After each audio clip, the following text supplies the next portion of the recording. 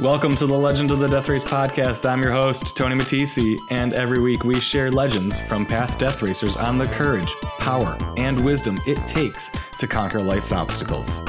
All of us death racers aspire to inspire you to create a life past your limits.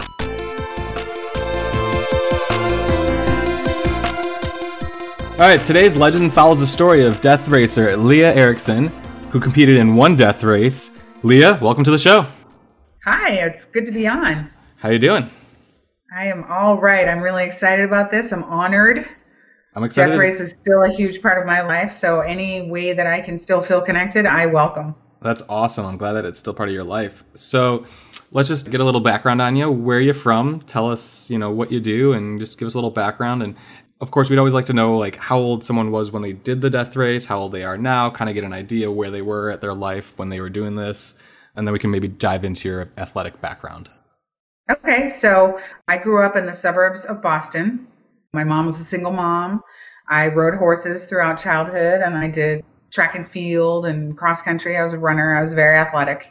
Then I moved to the deep south to train horses professionally, and I lived in the south for the better part of 2 decades. And I was not competitive. I didn't do anything beyond equestrian competition.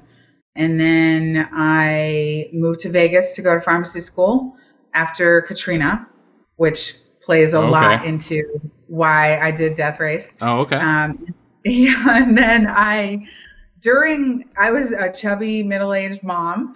Okay. and I found Camp Rhino. Camp Rhino. Yeah, Julie Johnson. Right. Yeah. So I got super, super involved with those people. I know Julie still. She texts me, and I was so involved with them, and I built a whole life around them, and I got immersed in Spartan race culture. That's awesome. So that's how I found out about death race, and it was during a Camp Rhino event that I thought I could do it. Oh, very cool.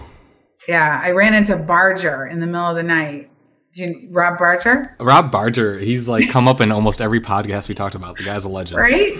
Right? So I ran into him. We were doing this nighttime endurance event, and there was nobody manning the stations. That was back when he lived in Vegas, right? In Vegas. Yeah, exactly. So that totally makes sense. So we were doing one of Julie's crazy Sufferfests. Okay. And I just kept looping around and running into him. And we were just chatting, just ran into each other. And I didn't know this guy, but he was clearly a legit athlete, And he said, you should hook up with my friend Sisu. And I was like, oh, Sisu, what's that? And that's what started all of it. Oh, that's awesome. That's awesome. Yeah, and Sisu, for those who don't know, is an endurance group of athletes that come out of the California region, kind of that West Coast. And obviously, I'm part of Sisu. I'm part of the Sisu Endurance. We host the Sisu 24. But Sisu is a Finnish word, and that word is basically not really translatable in English, but the closest translation you get to is basically grit, perseverance, tenacity, just overcoming all adversity, no matter what. And it's a very, very good group to get connected with. So you got connected with them. Yeah. Very cool. Yeah, it was the middle of the night kind of thing. And then I got hooked up with them. And that night was when I thought, I should do death race, because the achievement, that you get addicted to that feeling of accomplishment, right? Yeah. And it just, the regular little things weren't doing it anymore. So I needed the next thing. And the next thing was death race. So I did it. Very cool. So you found out about the death race through this Camp Rhino event that you were doing and Rob Barger was there. And so you signed up for it. And so I hope he sees this and knows that it's because of him. He looked at me because I had heard of Sisu and endurance, and I obviously knew about death race. And if he thought I was good enough, me to be with them, that I was like, well, maybe, all right, let's give it a shot. Yeah. So he gave you that little bit of confidence you needed to Yeah, he has no idea that he did that, but I guess that's super cool. Now he's in the know. Now now you know, Rob. You're the reason. Well, that's awesome. So, what year was it that you competed in the death race? I did 2014, Year of the Explorer. 2000. Oh, the Year of the Explorer. That's correct. I remember because I was there, and that was quite the year. Yes. And how old were you when you competed in that death race, if you don't mind? I was 45. 45 years old. I'm 50 now. Wow, that is awesome. Yeah. So, what was the why? I mean, he told you to do this, but what was your why? Like, why did you want to do it? I did everything that I did because of Hurricane Katrina. Because when my buildings were laying scattered across my property and my kids were 7, 5, and an 8-month-old that was still breastfeeding, I didn't do so good at coming through that. We did okay that week, but the next 2 years were one big fall apart, one big descent into madness. Oh, wow. Yeah, I have no idea. I've never lived through any sort of crazy natural disaster like that. I don't know, honestly, how I would do in something like that. You really can't predict it. No, you can't. So it wasn't a good experience, obviously, and I'm sure for most people who were there, it wasn't a good experience, and they probably weren't prepared for it. And, unfortunately now our climate is making us more and more prepared for this. But exactly. That was your why. You wanted to be more prepared for the unexpected. Exactly. If it were ever to happen again. To come through, I wanted to be strong enough and have enough grit and mental strength and physical strength to deal with anything life throws at me. That's right. I think that's a great reason to do something like this, because this event it's what it's all about. It's about the unexpected. You don't know when the start is. You don't know when the finish is. You don't know what they're going to put you through. Right. Can you figure it out? That's what you're trying to... I did some Googling. It was some scary shit. I did some Googling. We're talking about like 2012, and I began to look at my phone about what the hell this thing is. And what did I sign up for? Right. And it's every list is like top 10 hardest endurance events in the world and blah, blah, blah. And it's like, oh my God. But as time went on, I was like, you know what? I'm going to have to throw my name in the hat. And so I did. And I went out there. I had 2 people to help me. Mm-hmm. So you had 2 crew members? Yeah. Very cool. Phoebe Breimer, shout out. Shout out. Tara Spencer, shout out. I was just talking to Tara today. I had 3. Hillary Francis, shout out. I had 3 people to come and help me. Very cool. One of my favorite memories of Death Race is, do you remember when we had to go up and down the mountain such and such many miles before 7:30? We had to get a certain amount of trips up back and forth before 7:30 in the morning. Was that 20? I thought that was 2014. It was 2014. 2014. Yeah. So I was falling asleep on my poles, coming down those steps, terrified that I was going to crack my face on the stones. And you were crashing around in the woods behind me. And you'd be coming barrel-assing down that mountain, coming in hot. That's what you kept saying. And you would wake me up. And I swear to God, you saved my life. Because I would wake up, because here comes Tony. And oh, wow, that's funny. Yeah. And I made it. I made it through everything. I made it through until hour 51. I made it through everything. I was on the yellow bus. What bus were you on? I got on the yellow bus, too. We're on the same bus. We were on the yellow bus. Yeah, we were on the same bus. I was like one of the last passengers, and I think I had like a little inch of, seat that I got to sit on or something. I was like middle of the bus on the right. Okay. I don't even remember where I was. I fell asleep on the bus. I also fell asleep on the bus. They threatened us not to fall asleep, but I definitely fell asleep. Everybody fell asleep. I think everyone fell asleep on both buses. Absolutely. So at the 2014 death race, there were, for the audience that doesn't know, there was a period of time, and you can actually read about this in my book, but there was 2 different buses. And on one bus, it was a yellow bus, and one bus was a really nice fancy luxury bus. And we had to make a decision on which bus to get on. And if you know anything about death race, you would assume that getting on the uncomfortable bus is the right decision. And you would think that getting on the comfortable bus is the wrong decision. To this day, I don't really know which was the right decision. I think it's debatable, but I think the guys that got on the nicer bus probably got the better end of the deal than what we did, because we got subjected to just hours and hours of labor and work and circus fun at Peter Borden's, and it was just ridiculous. Yes. Remember the unicycle? Oh my gosh, the unicycle and the slack line, and yes. I'm alert, I'm alive. That whole song. That was where I walked away. That was where I quit. Yeah. Was at Borden's farm. So you quit. What happened there? Why did you quit? So I have, and what the irony, so many regrets, all the regrets, because I've learned since then. I have Baker's cysts behind both knees. I don't know if you know what those are, but I don't know. Tell us so we understand. They're little, and yeah, because this could help somebody else out there that doesn't know what this is. It's like a little sac, almost like a hernia, and they fill up with synovial fluid, extra synovial fluid. You know, the joints being used a lot, and it generates a lot more fluid because of all the friction. And when mine swell up because of the position of them, they make it so that I can't straighten out my leg. Oh, that sounds awful. So I had that behind both knees. I've since learned that a 10-minute massage will make the fluid go down, but I did not know that then. Oh, wow. And that happened behind both knees, and they were to the point where I couldn't straighten my legs out. And that would not have stopped me. That in and of itself would not have stopped me. I would have wrapped them up and kept going. But I had a conversation with somebody who shall remain nameless. Okay. And you know how, and this is like not a crystal clear memory. It was like, I mean, we're 50-something hours in. It's hard for these memories, especially this many years removed. Right. It's like a dream state. So, I know it was real, but it doesn't feel real. Mm-hmm. So I had a conversation with this person who said to me, it's okay to quit. Ooh. And I said, really? Are you serious? It's okay? Like, you were giving me the best Christmas present of all time. And I was like, okay, I will. And oh, wow, yeah. Yeah, that's what happened. That's rough. How did that make you feel? Later, like, the stupidest. Who goes 51 hours and quits? I do.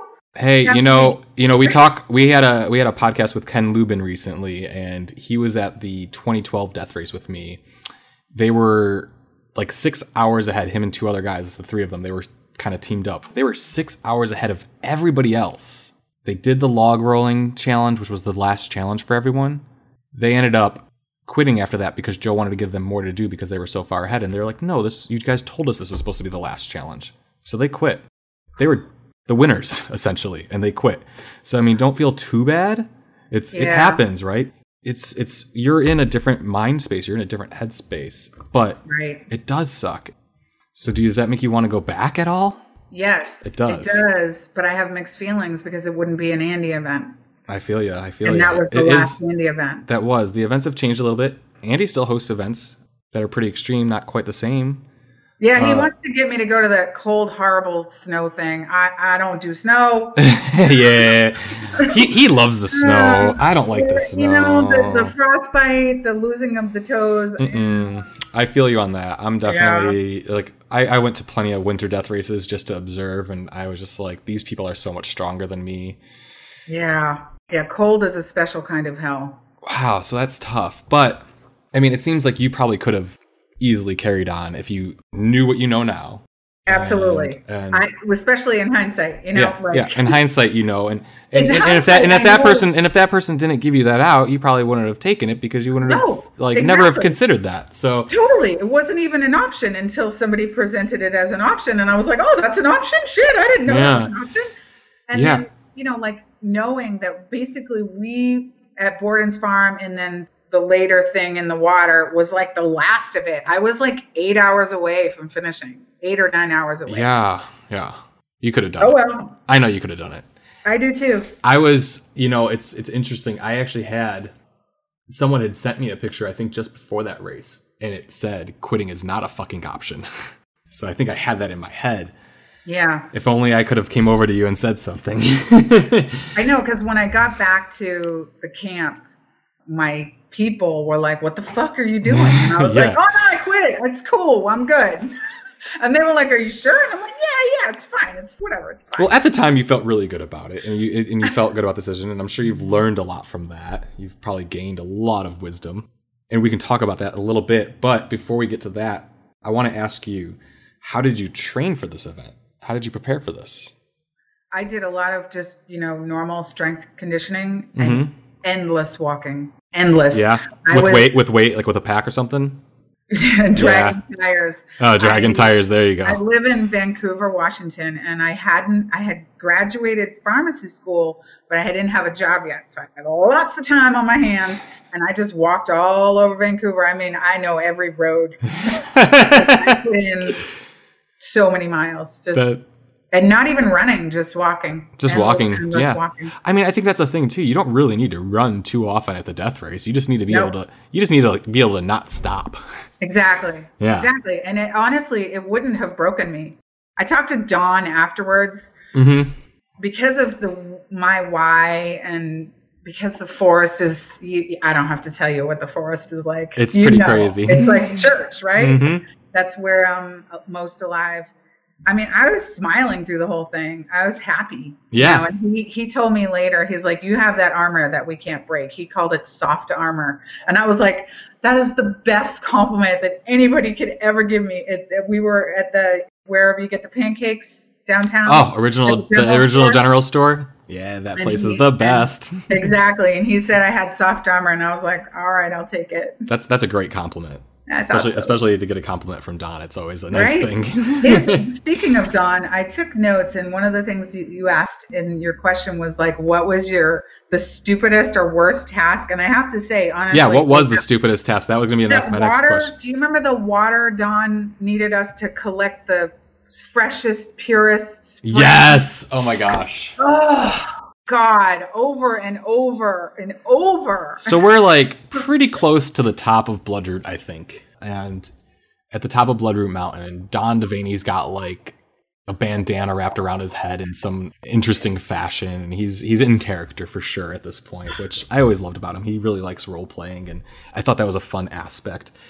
And he would tell us that you have to bring him the freshest of water, and you had to put it into this. It was cryptic and mysterious. It was very cryptic and mysterious the way he said it, and like you had to bring it the right way. And so basically, like if you want, you can go and explain what we had to do and tell. Well, we had to somehow transport water. All we had was part of a log that we had dug out the hole, and I mean, you just had whatever tools you had, and I kept getting rejected because either it was too small or too big, or there wasn't enough water in there. So, I mean, it took me probably 6 or 7 times. And by the time I got it, the sun was going down and we had to get back down Bloodroot. And I mean, I was by myself. And that's when I developed my walk.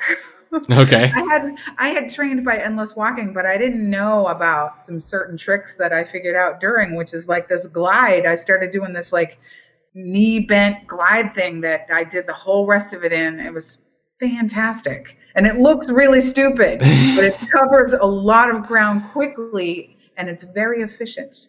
Oh, interesting. So you don't have to run, you can still walk, but still move pretty quickly. But you're moving faster than a walk, and that's how I finally caught up to. I had been running with 2 guys, I don't remember their names, but we still, like, I occasionally see them on Facebook, and I'm like, those are the 2 guys. One of them was a CrossFitter, and the other one was, I don't remember, but that's who I caught up with. And then I ended up spending a lot of time with Harrison Lessons. You know Harrison Lessons? I don't know if I know that name, actually. Yeah, he kept me going for a while. Do you remember the yoga? The terrible, terrible yoga? Oh my gosh. The hours and hours and hours of yoga. Yes, I remember it very well. So we had heard about the terrible yoga, and we had heard that packs had been dumped out.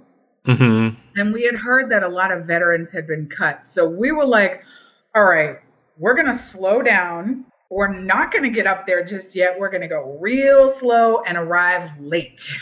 Which is sometimes the best strategy. Right? So the best strategy. So we get to the top. There's a huge mountain of people's packs and bags. All the shit is all over the ground. Me, the pharmacist, I'm thinking, oh my God, what if there's medication in there? How are they going to get away with this? This could really screw someone's life up. And yeah, people were in all these random yoga poses. But the geography or the explorer quiz, I had studied my ass off. Oh, really? Yeah. Yes, I was so ready for that. You remember the quiz? I do remember it, and I remember some of the answers I think were like wrong. Like I was totally going to nail that quiz. Yeah. I was going to 100% nail that quiz. The yoga was hard. The yoga was hard. Watching people get cut was hard. Ella got cut right in front of me. Ella and Amelia Boone and Amelia had been cut right before I got there. Right before you got there? While I was there. And then the guy, I can't remember his name, the firefighter, one of the first responders at 9/11, was like screaming because Ella got cut. He was crying. It was, It was madness. I mean, and it was probably one of the more irresponsible things that happened at a death race. I mean, the packs, the meds. Yeah, the packs. It was ridiculous. Yes. It put all of us into kind of like a little bit of a frenzy. And I think after the fact, they realized maybe that wasn't the best idea. They'll probably never admit it, but it wasn't the best idea because people's medications. There's so many reasons. Like, at least keep people's stuff together so they can find it. If you want to take their packs and move them or whatever, that's cool. But like ID and like throwing everything everywhere, that was like, yeah. I was not too thrilled about that either. I tried really hard to strategically, like, I had like everything in dry bags, so everything I pulled out was already in another bag. So I was hoping like that would be, and I tried to clip those together, but they unclipped them, so all my dry bags were like everywhere. It still wasn't as bad, but it was still kind of. I think I got everything back. What did you do with the buckskin? Oh gosh, I made like a very elaborate skirt. I made an elaborate dress, and that shit was hot as fuck. Yeah, it was really hot. I didn't actually get buckskin. I got some sort of pleather because it was cheaper, and I was trying not to like spend money, and that was really awful when the sun. Oh yeah. So they made us during one part of the race. We had to put like 108 stitches, I think, or something like that. Yes. Specific amount of stitches. And we had to basically make a garb out of this buckskin that we had to carry around for forever. And it was something else, I'll tell you. It was like that stitching, that was something that was making my patience. It was definitely trying it. Right. I still have my quill. Do you still have your quill? I don't even know what happened to it. I think I dropped it through and was like, peace, I'm out. Right. Yeah, I dropped my through and I was like, I'm keeping your ass. And it went right into an empty Noon container. Oh, cool. What a great little memory. So yeah, at that yoga, I remember it was like, we were holding poses for like 8 minutes at a time. That was, it was rough. That was some very intense. Oh, I'm totally drawing a blank on the type of yoga that is. It's actually a type of yoga though, where you hold poses for a long yin yoga. Yes. Is where you hold poses for a long time. So essentially they were doing yin yoga and you were just like, all right, put your legs over your head for like 8 minutes and then, do this pose for 8 minutes. And that was If there was ever a time during the death race of 2014 where you could say, oh yes, I'm physically fit, it was during that. Because if you could do that, if you could hang with that, which Harrison was there, I didn't get cut there. I made it through that. I mean, I never actually got cut at all. No, I walked away at Borden's farm. So, what would you say was the most difficult task? The most difficult task? Because if those were crazy, what was the difficult? For me, because those were crazy. But for me personally, the most difficult, I got penalized for something. I don't remember what. It involved rolling. You had to do forward rolls. Yeah, I think Peter Borden made us do like 100 forward rolls, 100 backward rolls. Yep. And I started vomiting, and I vomited for the best. And that's why they do it. It's a Navy SEAL tactic, actually, to like try to get people to induce vomiting and see if they can withstand it. And it's which it didn't break me. It doesn't break you, but it sucks. It did suck. I remember Amy Meyer was also rolling near me. Oh, yes. And I remember finding one little corner behind the banner next to the fence where I would puke. Just try to leave it there. And then, when I got out of there, you were low-key dehydrated for a long time. Yeah, it's tough to recover from that. Mm-hmm. Yeah, I got the headache out of that and everything. And then it was really hard to eat after that. It was hard to keep the nutrition. Ugh. That's after awful. The vomiting. Speaking of nutrition, what did you use to sustain yourself? What were some of the key foods that you ate? Tell us kind of how you did that. So I have an advantage over other human mammals in this area because I take no pleasure from food. It's purely sustenance. And honestly, I live on like Boost and beef jerky. So you're a food for fuel and that's it. Mm-hmm. Yeah. I don't care about comfort. I don't care about it. I get nothing out of it. It's just to eat. That's it. So for you, it didn't really matter what you had as long as you had something you could just throw it in. That's really a huge advantage. I struggle because I just recently did a 100-miler where I was like, I didn't want to eat anything I had. It was the worst. Yeah, that's hard. Yeah. Was there anything that you actually enjoyed that you did want to have or liked? Or was I don't remember. No, it didn't matter. It was just all food. Like when I came to this question in your notes, I was like, shit, I have no idea. Because I know that like those protein drinks, those boosts, that's my jam. Yeah, because just getting they a protein taste good, drink. they go down easy, and they get you what you need. They're extra protein plus, their calories and liquid. So and my water. That's awesome. That's like a superpower right there.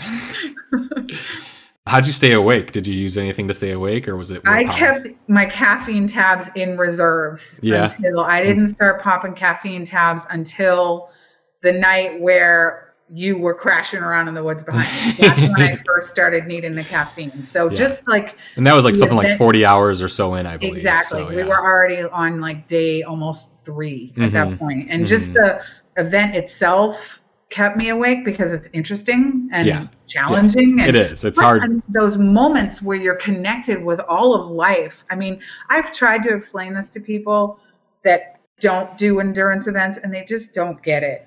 It's a really hard thing to explain. You have to experience it. You really like do. the connectedness, like you get yourself into that place where you're stripped bare emotionally. Well, it's like our hierarchy of needs, right? Like yes, Maslow's hierarchy of needs. You're down at the bottom. We are at the very bottom, and all that matters is survival. And when you're in that state, you feel more alive than ever.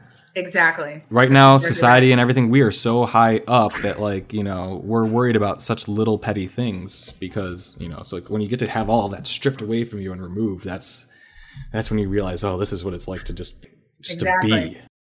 Did you hallucinate at all out there? I did hallucinate. I did. I started seeing like leaf and tree people. Like the leaves would start morphing into faces, and then they would say shit to me. And I would be like, that's not real. I'm hallucinating. What kind of stuff did they say to you? Do you remember?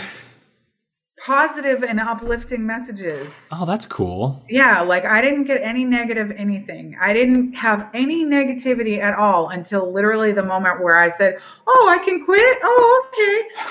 I had a wonderful, beautiful experience in the woods. Like even during the hard shit, like I remember one of the early hard shit things was the dragging of the stones.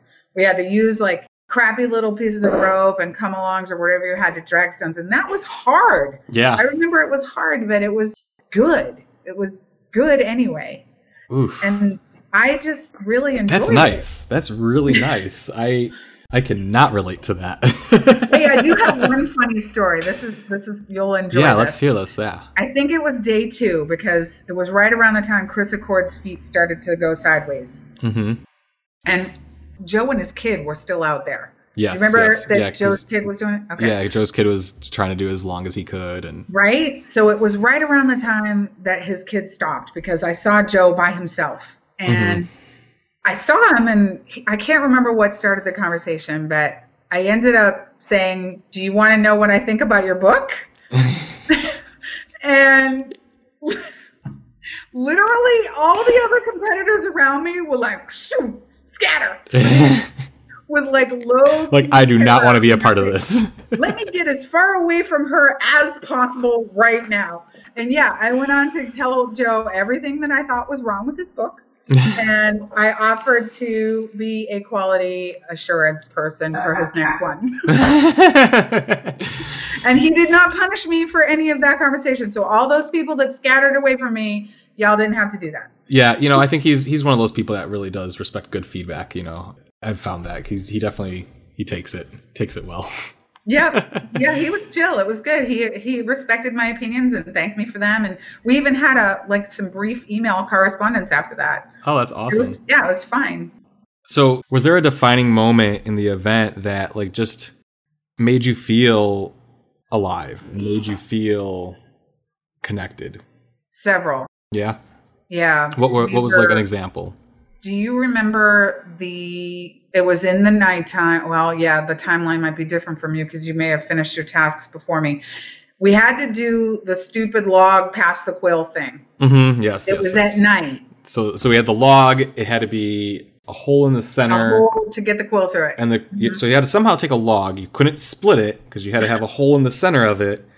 You don't really have any tools that can easily make this on you. And so you're trying to figure out how to do that. And then you had to be able to pass a porcupine quill through the center of that hole that you'd made. Exactly. It was a really difficult task. It was very strange. So it was right after that, and somehow or another, I hooked up with a group of about 10 people, and we headed back out to go wherever we had to go. And we're just quietly, nobody's saying anything. Just everybody is silent. And someone farts.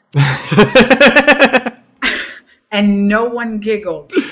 Oh, wow. No one giggled. And I was like, yep, we're in it.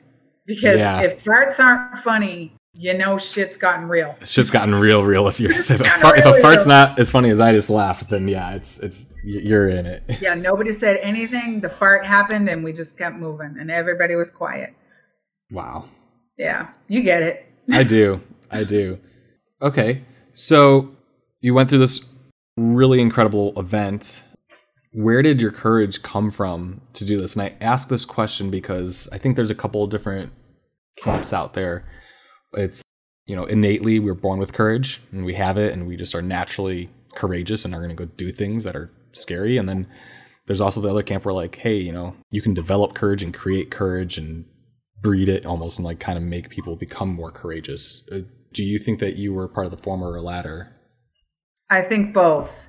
I don't think that I knew that I was the former until I went through that. Okay. Like I said, the impetus for doing it in the first place was what I had perceived as my massive failure to myself and to my children after Katrina. Mm-hmm. But I have courage. Yeah. Absolutely. Yeah.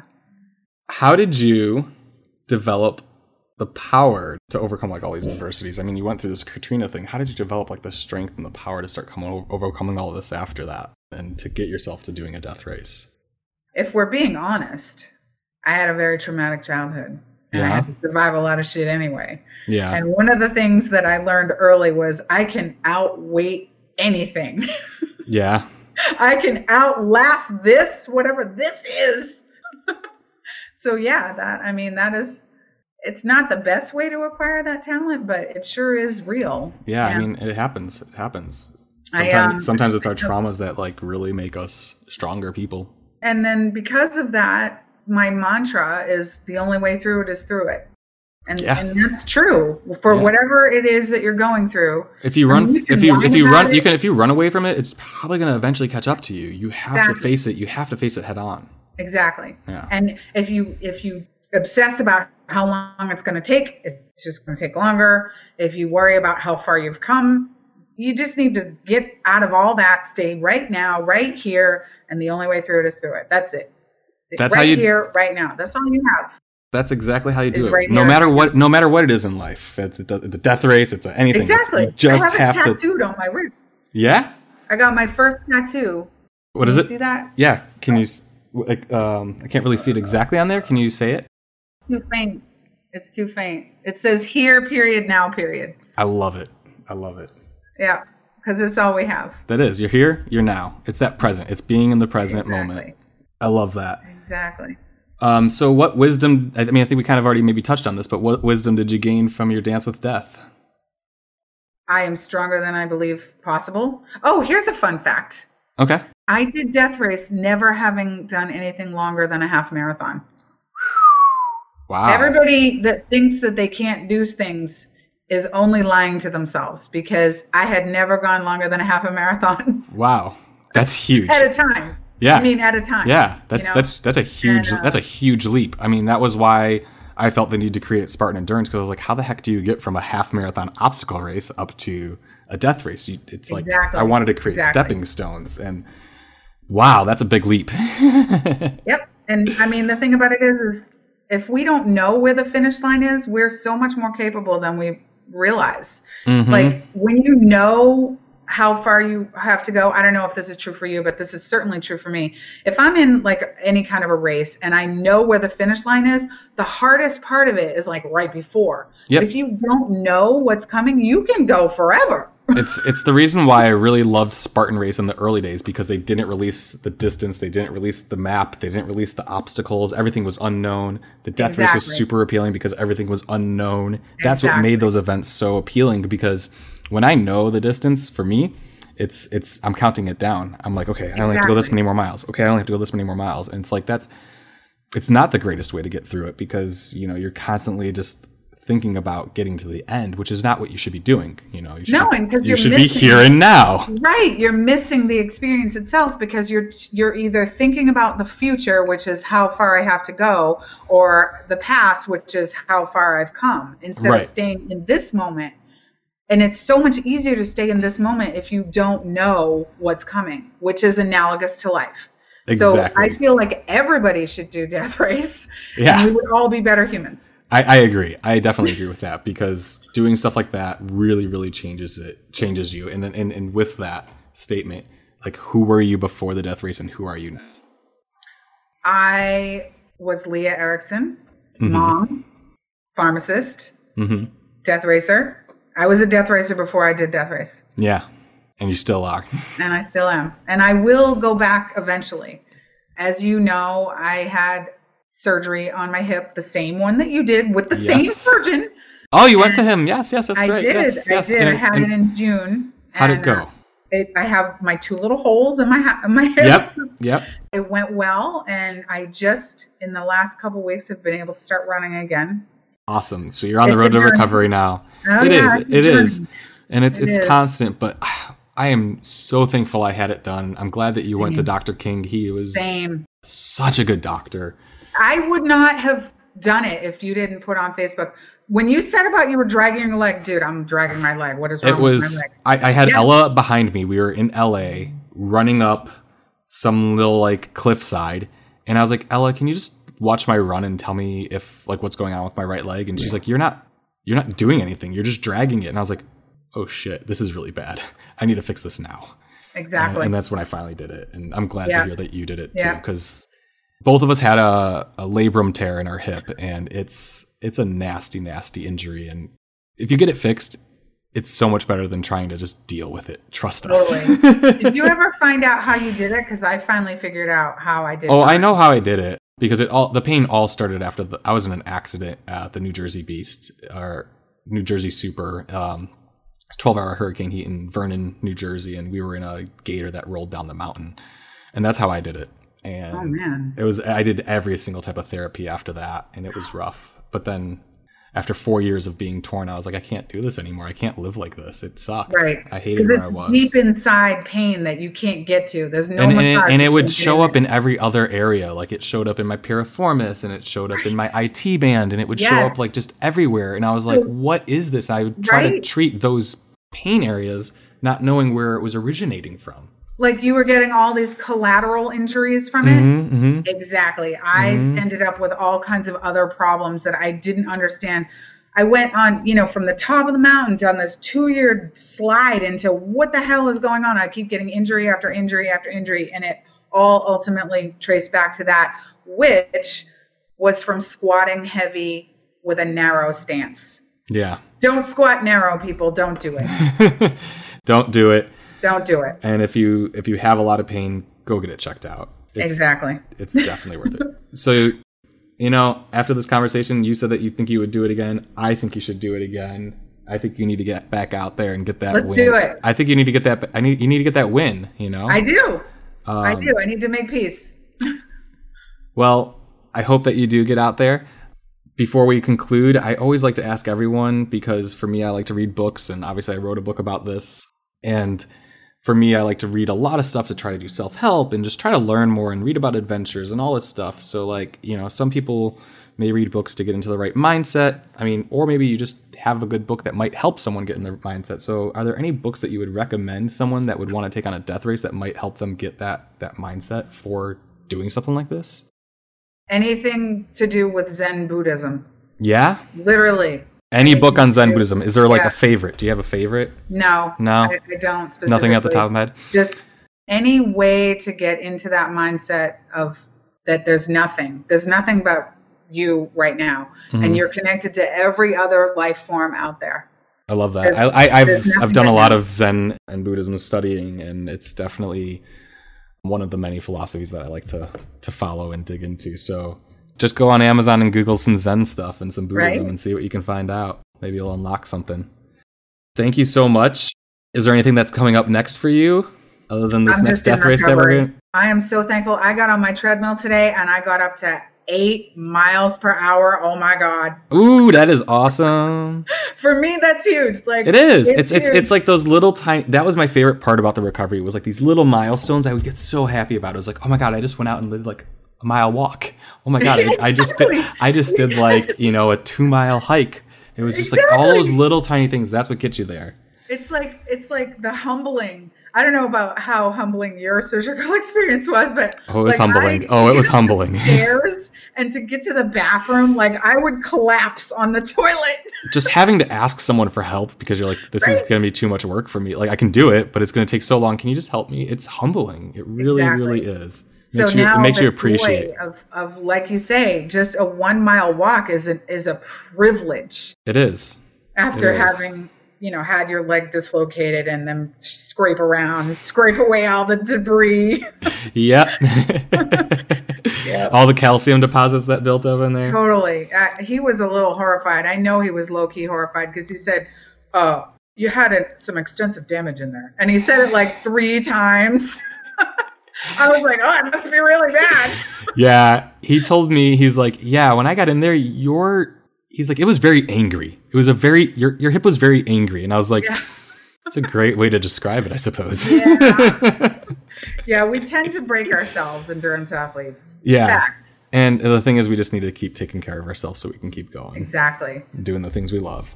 Well, Leah, it's been an absolute pleasure. Thank you so much for coming on the podcast and sharing your story and your legend with all of us.